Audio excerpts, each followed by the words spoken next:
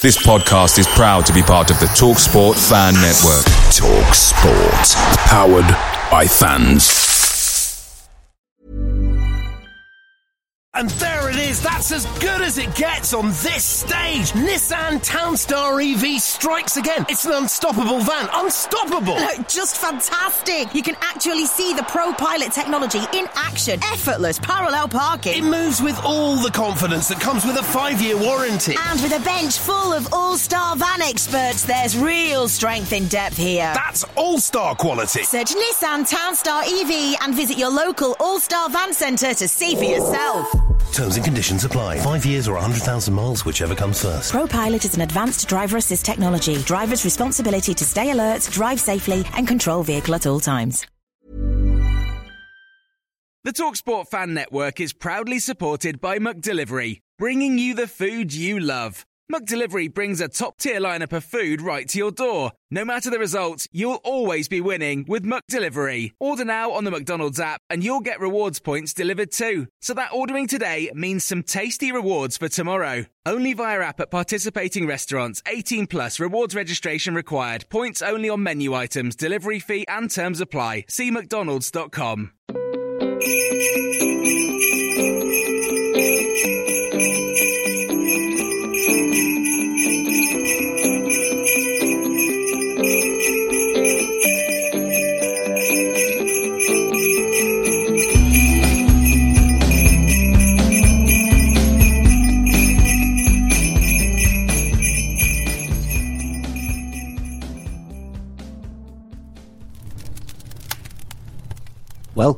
Welcome one and all to a festive edition of the 1912 Exiles podcast, the Newport County podcast made by the fans for the fans.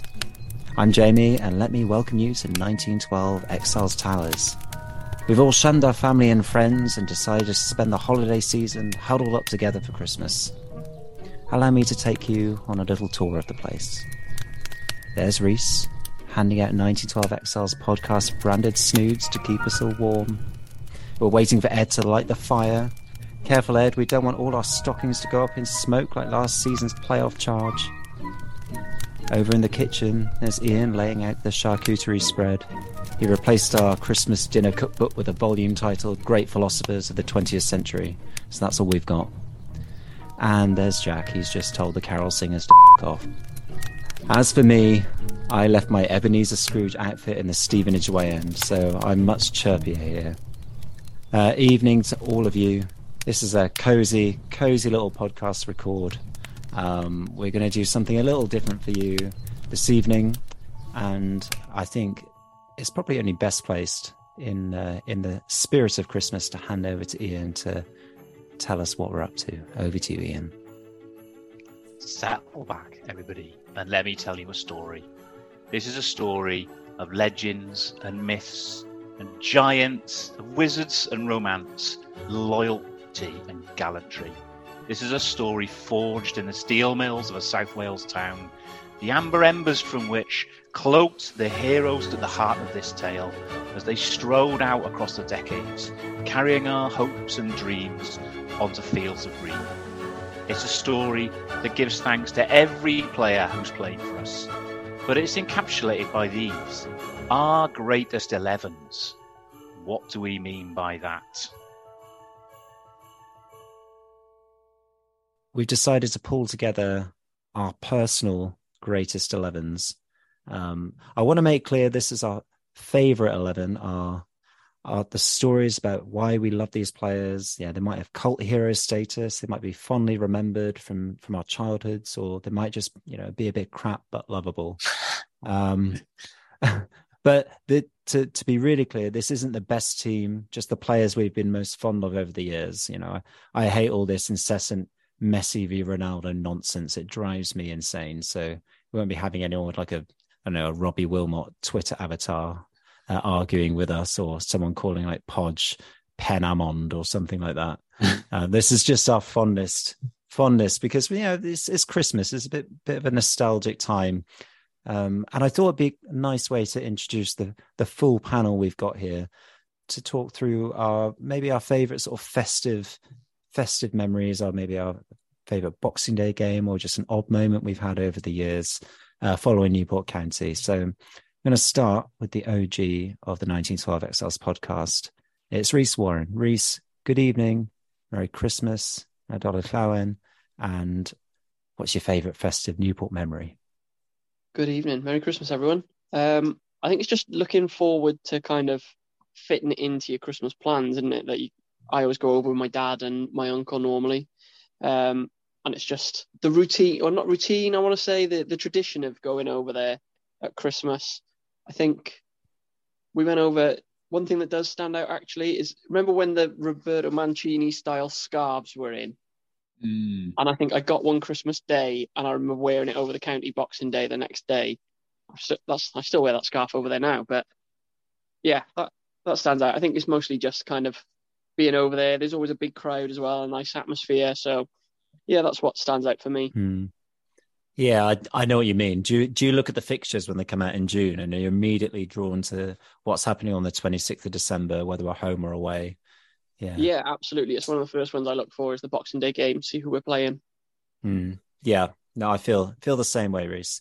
Let's go over to Ian. Ian, up in cold Yorkshire. Cold, it is blooming cold today, let me tell you. Happy Christmas to everybody, panel, fans, all of you. Hope you're all safe. Few. I mean, like Rhys says, always look for the fixture. It's been harder for me over the last few years to often get to Boxing Day games. So, but I have got a few cheeky little memories. The first one for me, you might hear a little bit about the 80s in this pod today, but the first one for me was my first ever away game. I'm going to say 82. Someone's going to correct me because I haven't looked it up. But them lot down the road, we played them on Boxing Day, 11 o'clock kickoff. I think it was the first time we played them in about 30 years in the league or something. 16,000 gate in, which was massive in those days. You didn't get that in Division 3, which was at the time. We took about 4,000 or 5,000 down there. Proper atmosphere, proper derby match.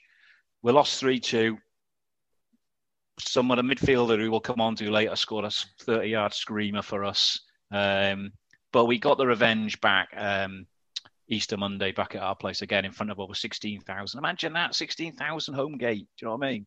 It was, and that was something special. That first game down there. My other one, completely contrasted with that. We rolled forward a few years to 1989. It wasn't Boxing Day because we didn't have a Boxing Day game. I looked it up. It was the 30th of December. We played away at the Armsbury Pixons, which is basically the Armsbury interchange outside Bristol, right?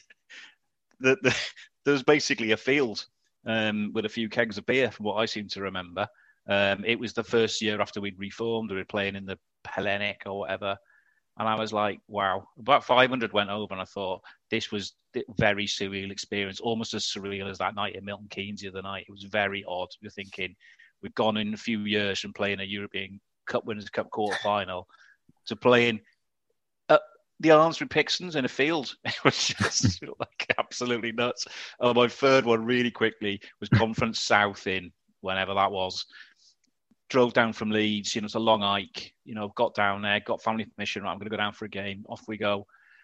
Got to the game, and I was like, God, there's a lot of cars here, isn't there? What's going on at Speed today? To be met by someone coming out of the ground who knew me and said, kicked off at 12. So I probably had to get in a car and drive back to Leeds. Isn't it? Incredible. That's me. Oh, man. I've got two questions for you, Ian. First question, kind of a serious one. What made you go on Boxing Day, your first away game on Boxing Day? What drove you to go down there? Was it the fact that we'd not played them in 30 years or in the league? Or Well, I think I'd been going at that point, so we'd probably been going for a few. I think I started in 1980, I think. So I'd had a few seasons going, not been doing an away game. Obviously, that's that is the closest one. I can remember my parents thinking, I'm not sure about this. And there was a bloke that my dad knew who was going, and he said, "Oh, he can come down with me. I'll take him down." So that was the thing. I just thought that would be that would be an experience, and it was an experience. It was like I arrived down at Ninian just as like the football special was coming in, and it was it was a bit of an eye opener for someone like me, a little bit wet behind the ears. So it was interesting, and a few years later I was going home and away every game. So you have to say it was a great game to be at, great game to see, and atmosphere and everything, and like 11 o'clock kickoff. I'd never been to a game that's kicking off at 11 in the morning. It was bizarre, but again, amazing. Not been to one at 12 either, have you? By the sound of it.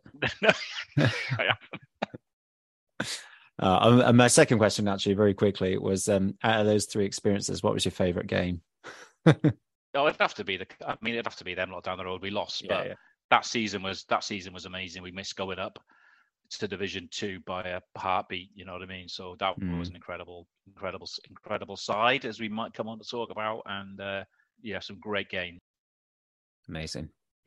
Right, over to Jack. Jack, good evening. Merry Christmas. Festive memories of following the port. Bar humbug and all that, given the intro. You can all off. No. Merry Christmas, one and all. I'm not that grumpy, honestly, just when it comes to I'd rather not say. Memories bleed into one, mate. I had a really hard time with this topic, but to Reese's point, like, people watching in the terraces is always like my favourite thing to do over Spitty, because the football was rubbish at the time.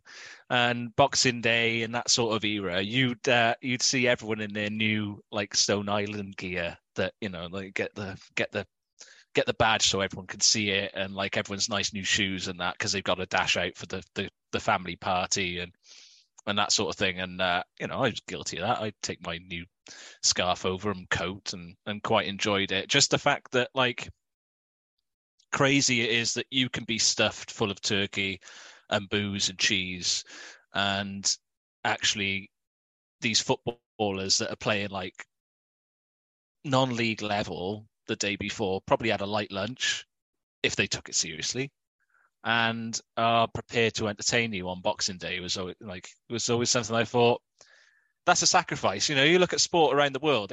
Thanksgiving in the States, they give up a lot of time with their families just to kick a ball around in a city that's not theirs is insane. So I remember always being quite thankful for that. But as far as memories go, mate, no games really come to mind. I think we're at home against Weston-super-Mare one year, and it was a draw.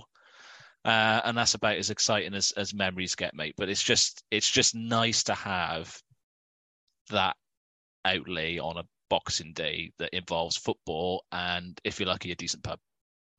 Amazing. Yeah, I kind of agree with you about all the fact that these sports people have these sacrifices that they have to make. I just think, like, cricketers quite a lot of the time as well, they're usually like other side of the world, admittedly in much better weather, but they're still away for months on end, and usually falls over the Christmas period as well. But yeah, quite a few Newport players probably made sacrifice, probably some sacrifice more than others. I'm sure we can all think of a few who probably had an extra portion of Christmas dinner. I love that as well. Danny Crow. I wasn't going to name anyone, but okay. Yeah, Danny Crow. Oh, we should have added this to our 11. Anyway, and finally, Ed, your festive memories. On that point, because Jack talking about players who make sacrifices, and I think you're right. You look at the players we have in the division we're in now, and they will all have been, no doubt, very professional and had a light lunch on Christmas Day and maybe gone for a little jog.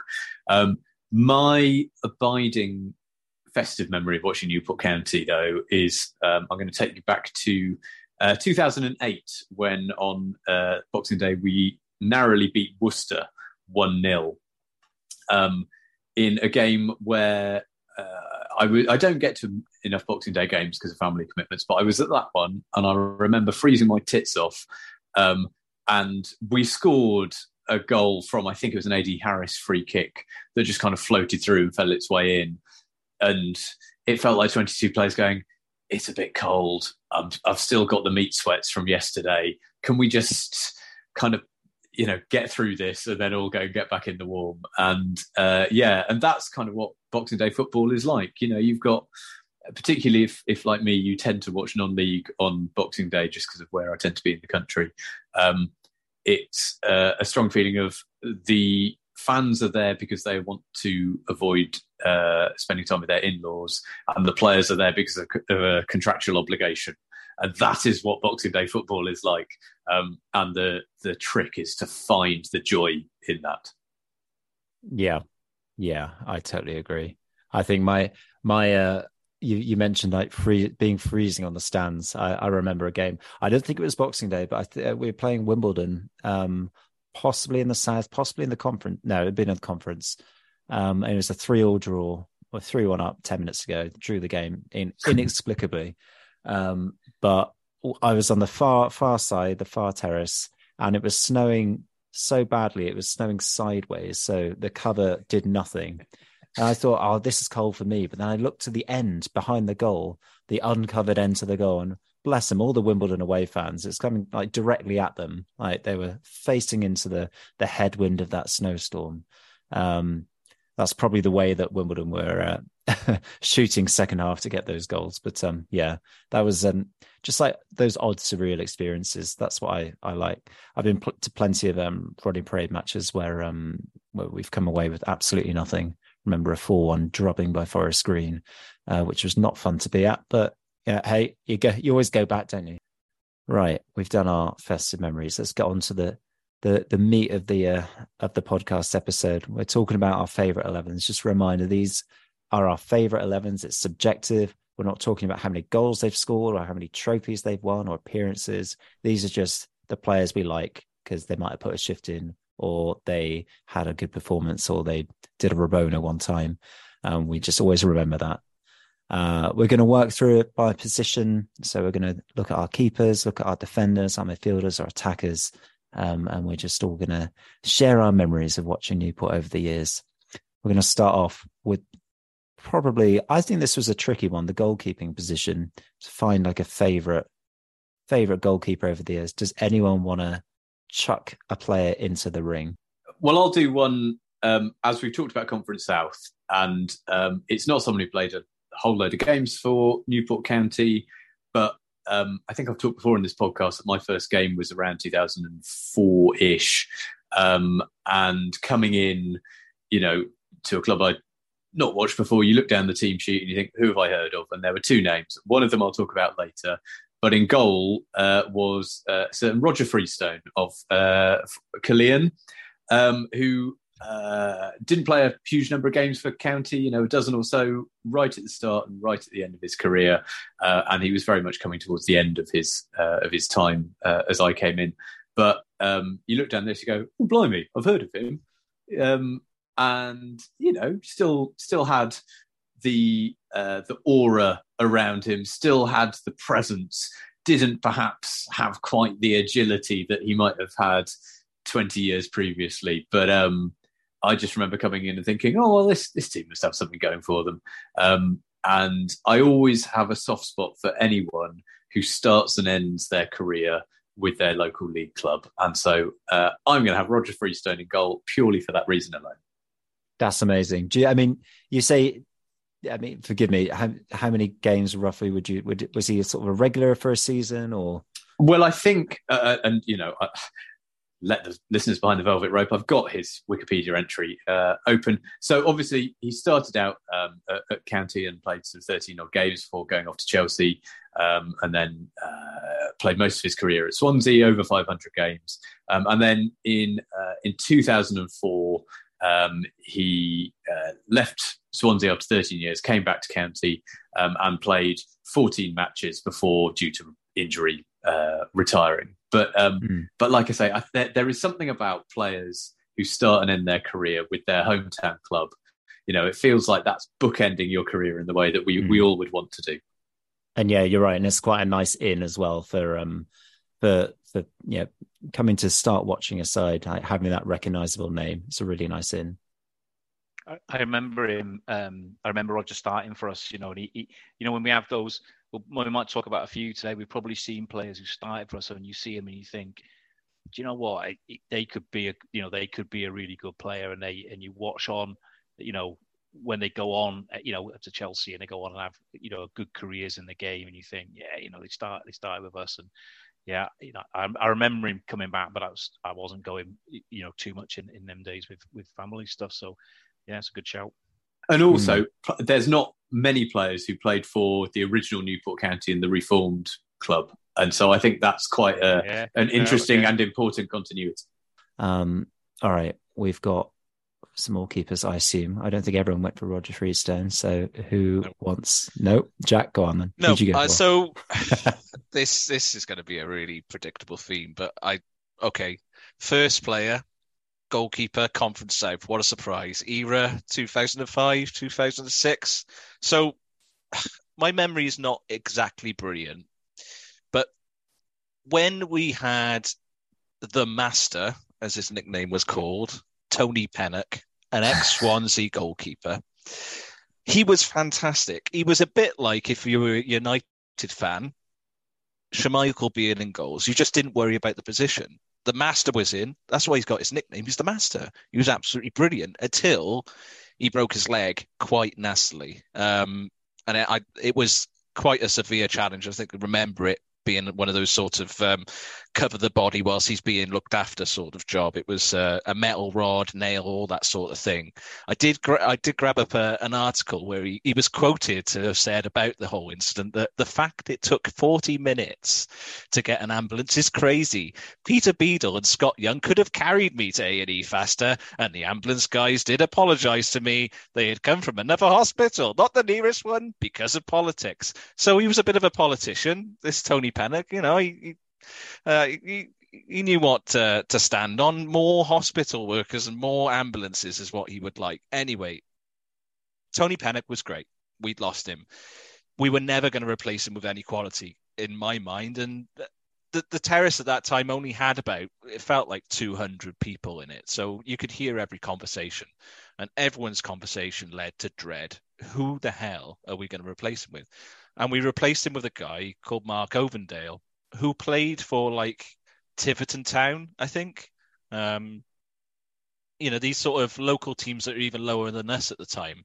And whilst it seemed like a gamble, he was the type of player that just to see him warm up, you thought, wow, what a safe pair of hands. And he quickly garnered the nickname Oven Gloves on the forum. So Mark Oven Gloves was the goalkeeper of the time in 2006. And he was just brilliant. Nothing specific about how he, the saves that he would have pulled off. No specifics beyond that, but he was just that consistent, safe option. We had Glyn Thompson behind him, I think, for a while. Maybe not. There was some quality behind him, but he kept them out. And I really enjoyed his time. This is horrible for Christmas, but to keep his memory alive, I think is quite nice, because unfortunately he did pass away of cancer at the age of 37, which is crap. And that was a really, really sad time. And I remember going to the memorial match. It's a selection that is fraught with sadness, but fond memories nonetheless. Mark Oven Gloves is my number one. That is a great shout. Very sad, obviously, when we heard the news as well. I think it's been an age since we had maybe it's just my recency bias, but an age since we had a safe pair of hands a goal. I remember those kind of days. You didn't really have a good number two. You never really had this competition for places, did you? You just had your number one keeper who you just relied on. And yeah, sure, they might have made a mistake or two, but generally speaking, safe pair of hands, Oven Gloves. Who wants to go next? Reese. You mentioned Glyn Thompson there. He was pretty decent as well in the Conference South. He was in the promotion team, wasn't he? And he was really little as well. So to be that good, be such a little, because for those that don't remember, Tony Pennock was a really tall, spindly guy. He had a lot of agility. Mark Ovendale, a bit more built like an oven. And then little Glyn came along with his little face and his little gloves and did really well. But his concentration was great, wasn't it? Because certainly in that promotion side, we were dominating teams, but he'd make a save a game that would keep us in it. When he was called upon, he was ready. But he's not my selection. I just picked up on you mentioning him. This might be controversial, but I'm going with Joe Day. Well, he is our record appearance holder since the club reformed, He's one of right? 4 players who have cracked over 200 games since we reformed, and there's been times, admittedly, he has the odd game where he chucks them in, but there's been probably more games where he's won us points by making some absolute outstanding save. Yeah, I think personally, here's a question, I really Reece. like him. I agree. Here's a question. Do you think if he hadn't gone to Cardiff when he did and had stayed at County, he A, would have remained a more consistent goalkeeper, and B, wouldn't get the stick that he gets? I don't know. I think he left for Cardiff at probably his peak years, which is unfortunate. Yeah, I mean, he's probably paid his mortgage off from doing it. So, but if you're a goalkeeper and you're playing at Newport and you're offered a chance to go and play at Cardiff, who had they just been promoted to the Premier League, or was it the season before? But either way, a Championship side jumping 2 divisions and to try and compete to be their goalkeeper, you're going to take it. So I don't begrudge him for leaving. I don't know whether it would change the amount of flack. I think it's a thankless position being goalkeeper, isn't it? If, like Roy Keane says, if you save everything that comes your way, you're just doing your job. And if you chuck one in, then you're the villain of the piece. So I think it's a thankless position being a goalkeeper. So he'd probably still get the stick anyway, even if he'd been here for 10 years. Yeah, but I do wonder if he, because he missed out on regular football, like you say, during his peak years as a goalkeeper. So I do wonder if because he was definitely better in his first stint for us. He still does the job now, but he was that dependable goalkeeper. And perhaps, he didn't have the real competition. He was never really threatened in his first stint, was he? My memory's probably horrendously wrong here, but Townsend behind him, didn't he? Yeah, but Townsend never really got a chance. No, did he? No, he must think that he's cursed by Joe Day. Nick Townsend, just as he thought he was going to be the number 1 keeper, Joe Day comes back. Oh, bless him. Ian, your keeper of choice. Who's your favourite keeper over the years? Well, I'm going to say this now so I don't have to repeat myself. But my approach to this has been, I'm picking the team.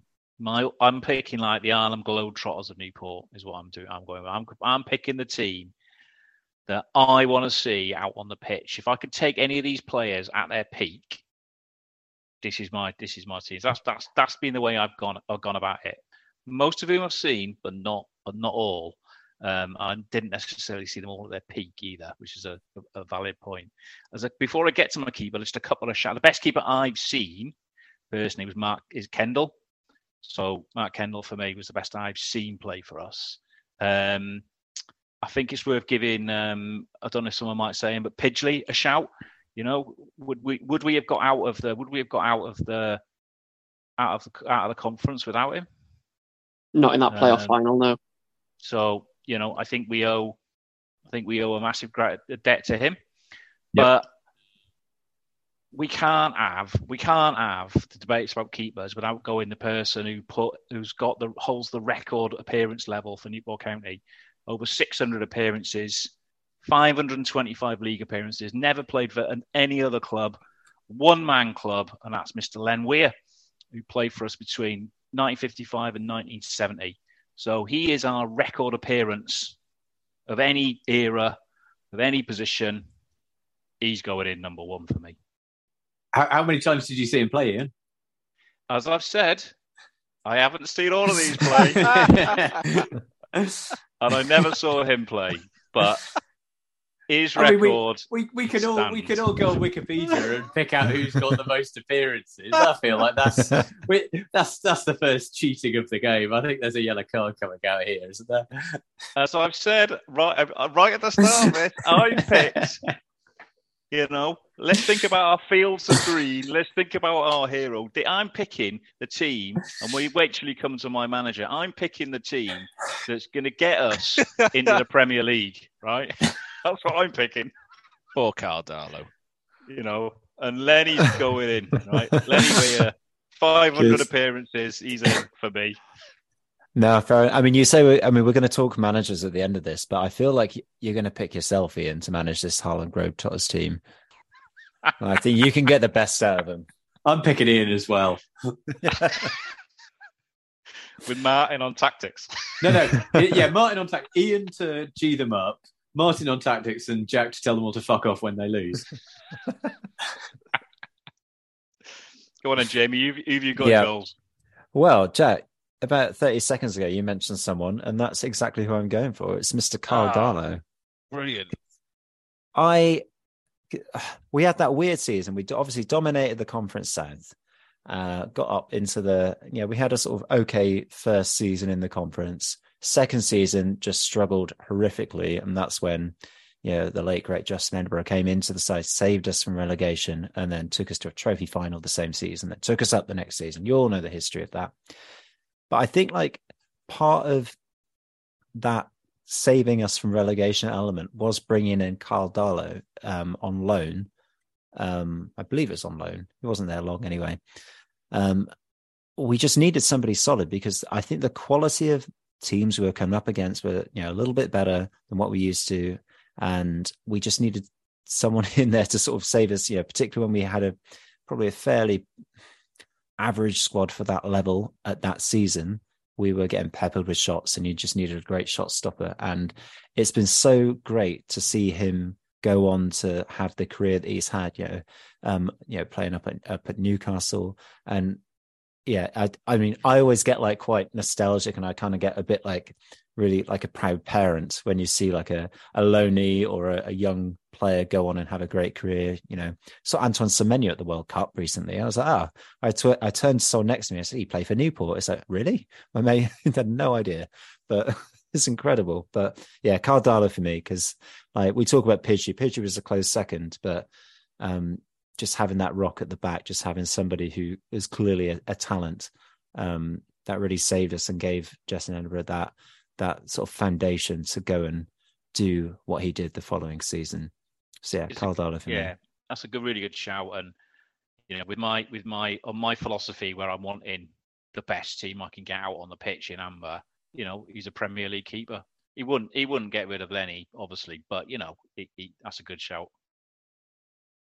Wow. He wasn't high enough on the appearance spreadsheet, was he? Yeah, probably only had about 25 30 appearances, but yeah. Not enough for Ian.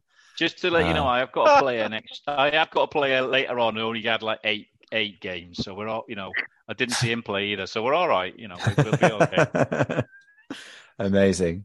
Right, we're going to move on swiftly, and we're gonna talk defense. Now, we could go position by position here, but I feel like we should just go for our back line, our back four, if it is.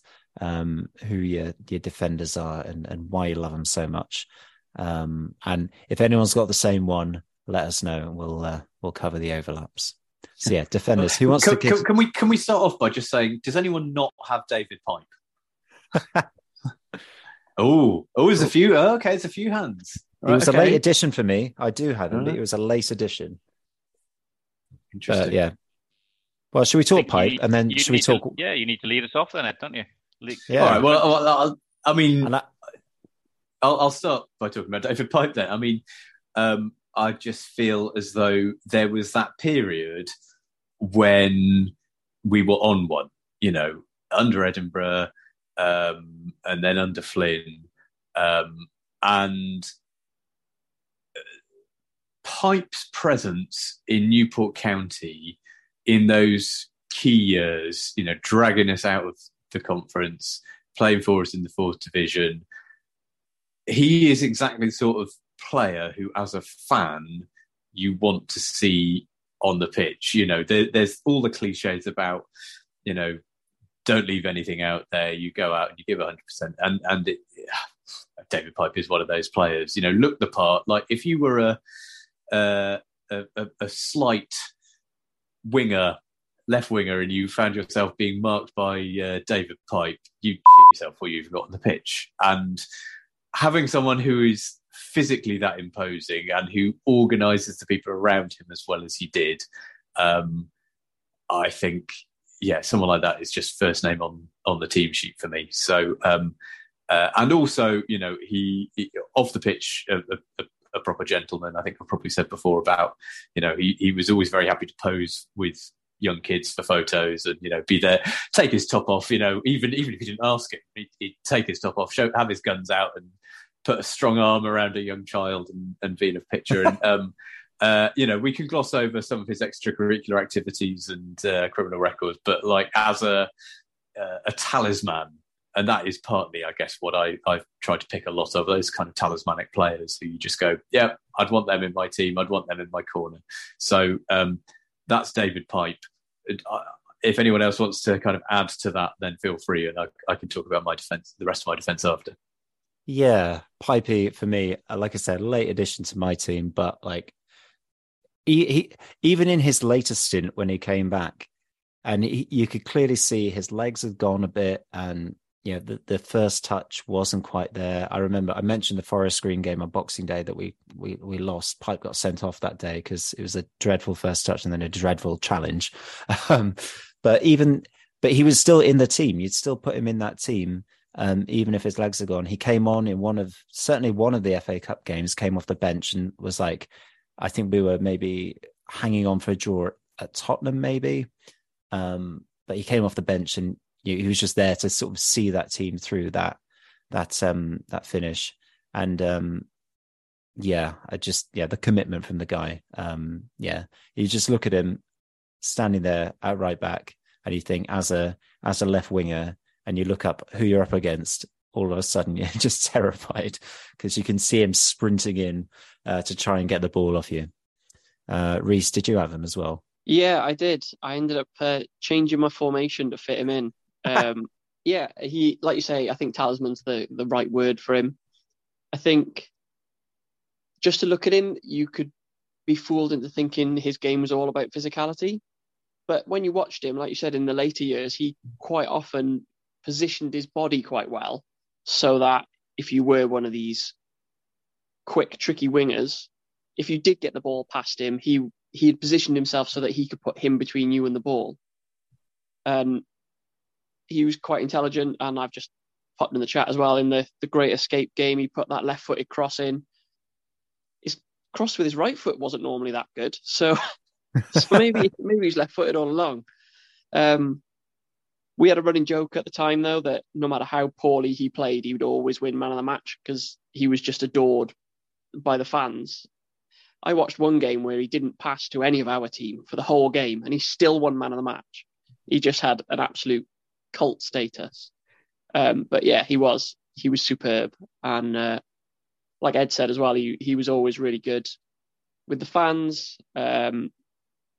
which, you don't have to be, do you? You can go through your life being a detached footballer, but I think you can embrace it, and the fans take to you when you do that. Small gestures like that mean a lot to people. Yeah, absolutely. I think there's quite a few players who will probably come on to talk about who have a similar connection with the fans and the community. Ed, let's come back to the rest of your back line. I'll go through these a bit more briefly. Otherwise, we really will be here all night. So, my left back, I'm going for Dan Butler because for a lengthy period of time, he was just a straightforward, stick him on the team sheet. He'll do a 7 or 8 out of 10 job, crossed the ball well, just knew what his job was. And I, for reasons that will take too long to explain, I always keep a firm eye on left backs.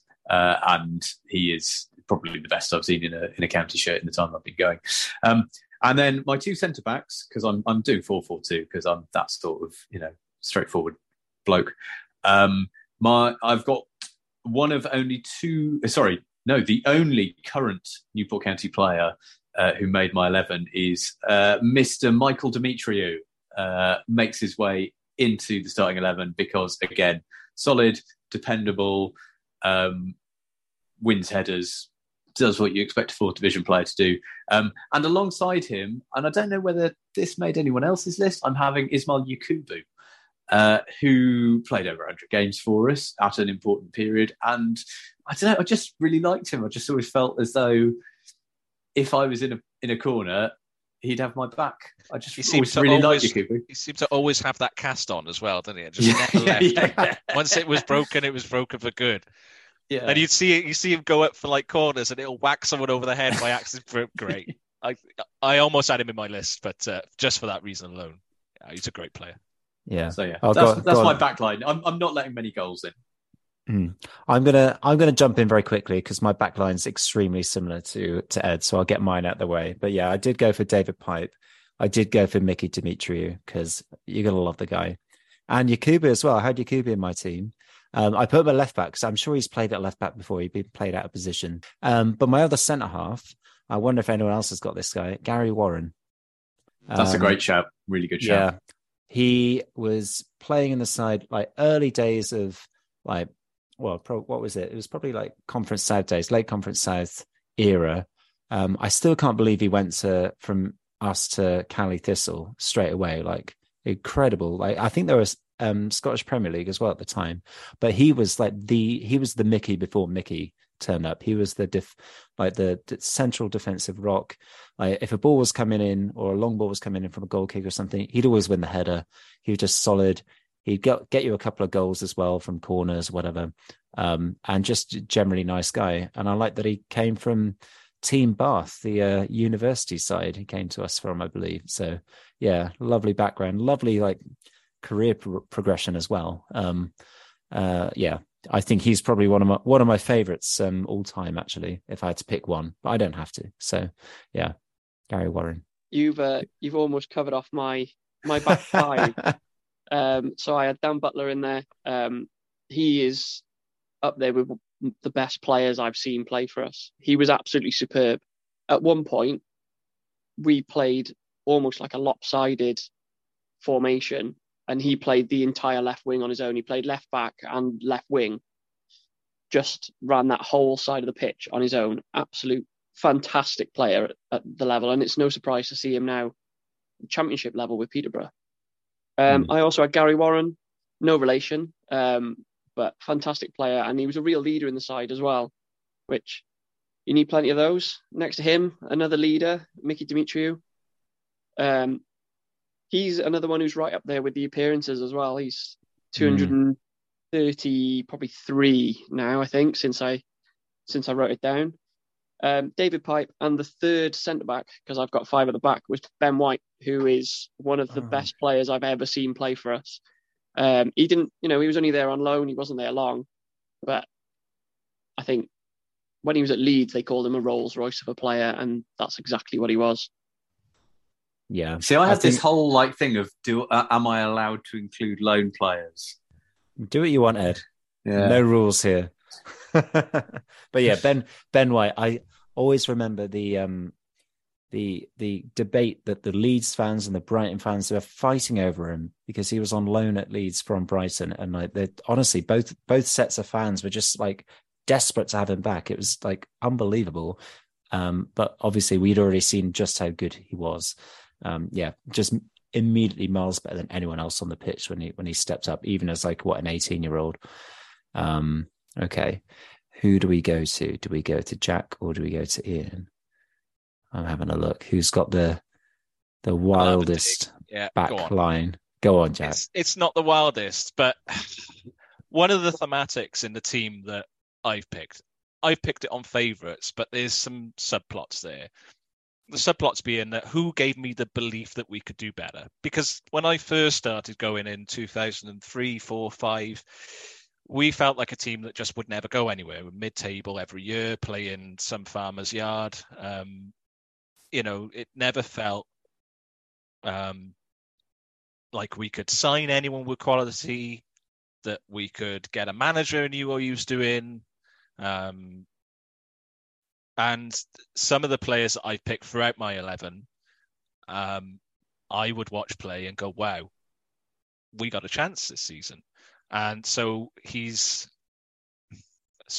also going to be my captain for this starting 11 of mine, is John Brough. Another player that was first name on the team sheet. He elevated the team to another level. He made the team believe that they could push forward in the league and do better. And he just gave this organisation. It was the equivalent of the Sunday football when you hear, "Give it a Bomber," or "Bomber's got it at the corner," right? He was our Bomber. But we needed him, and he was great. And whilst I don't have, again, like Oven Gloves, the specifics of a memory when he did X, Y, Z, I remember the belief that he gave me in the team to do better. And Gary Warren was similar. So Gary Warren arrived on the scene, made us believe we could do better, made me believe watching that we could do better, and we did. And he delivered on that. John Brough did the same for me. Right back, I'm not sure if Ian's got him, probably not on his spreadsheet, but there was a summer when this guy and another guy in our centre midfield was touted for great things. The type of player that you watch in your team and you think, we're not going to keep him very much longer. A bit like Connor Washington. He's got the touch and he's a bit classier than League Two. And that player was Paul Bignot on the right back. He escaped us for Blackpool in 2011, and he was just too classy for us. He was too good for us. You just watch anything he did and look to your dad or your uncle, whoever, your mates, and just go, it's just too good for us. Every week, it was just no way we're keeping him. We didn't, and he moved to Blackpool. Again, I remember when we went up to the conference, I think he was one of the players being hoisted and bounced around, because I remember I jumped on the pitch at the same time. So that's a nice memory for me. And then just for shits and giggles, left back Andy Legg. What a throw. Anyone remember that throw? I can't. I've never like the guy was retired when he arrived to us. He's not interested, but he was seemingly the originator of that colossal throw. I've never seen anyone throw it further than Andy Legg. Yeah, okay, I could probably pick a few better centre left backs, right? Dan Butler is the most quality I've seen in that position at Newport, definitely. But Andy Legg and that throw, oh my God. Damon Searle was my honorary selection for that, because that's a very good nod. But he was another one who just first name on the team sheet, but like semi-retired. But his you could see the gristle of his veteran nous in everything that he did. The footballing brain on Damon Searle. A lot of the Dad's Army that Beadle brought in did exactly that. They brought their experience to the table and they used it where it mattered. And Brough and Andy Legg, who played together, had a lot to say with that. And Damon Searle, excellent player. I think Andy Legg's throw-in, like the rumor or the myth was that he could get it to the other side of the penalty box, wasn't it? It was like all the way, like, unbelievable. If you were lucky during a warm-up, he would do nonsense like that. I also want to know who your Sunday League bomber is, by the way, because you're clearly referencing someone there, Jack. Oh, in my footballing, I can't. Yeah, but you would, wouldn't you? If like back in the days, you get a phone call or a text from a mate and come and play for such and such pub, and you'd be like, oh, hungover Sunday morning, and you just get absolutely battered by Bomber and Big Dave and all these sort of characters. And Brough was that sort of stalwart guy. He was our Bomber. That's what I meant by that. I'm really excited to listen to Ian's one though now. I want to know who made the most appearances.